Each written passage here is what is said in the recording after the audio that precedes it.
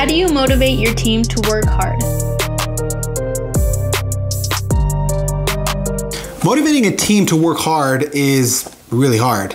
And the reason why it's so hard, it's because you have to work really, really intensely at understanding what they want, understanding why they joined your team in the first place. What's their motivation? For some people, motivation, it's money. For some people, motivation is they want to move up in the company. They want to have a certain position. For other people, it's work-life balance. Especially in real estate, a lot of people get into real estate because they feel like they can be their own boss, they can work their own schedules, so that's really important to them. Some people, again, it's money, it's relationships, it's whatever it is. You have to figure out what your team wants and how you can help them accomplish that. That's point number one. And point number two is you have to be able to transmit to them your vision.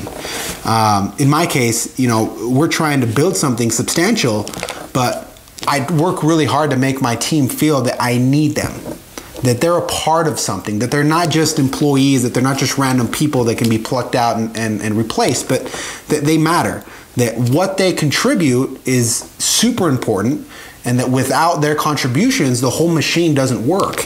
And that's something that has worked well for us because the people that are working in our office have been there for a long time.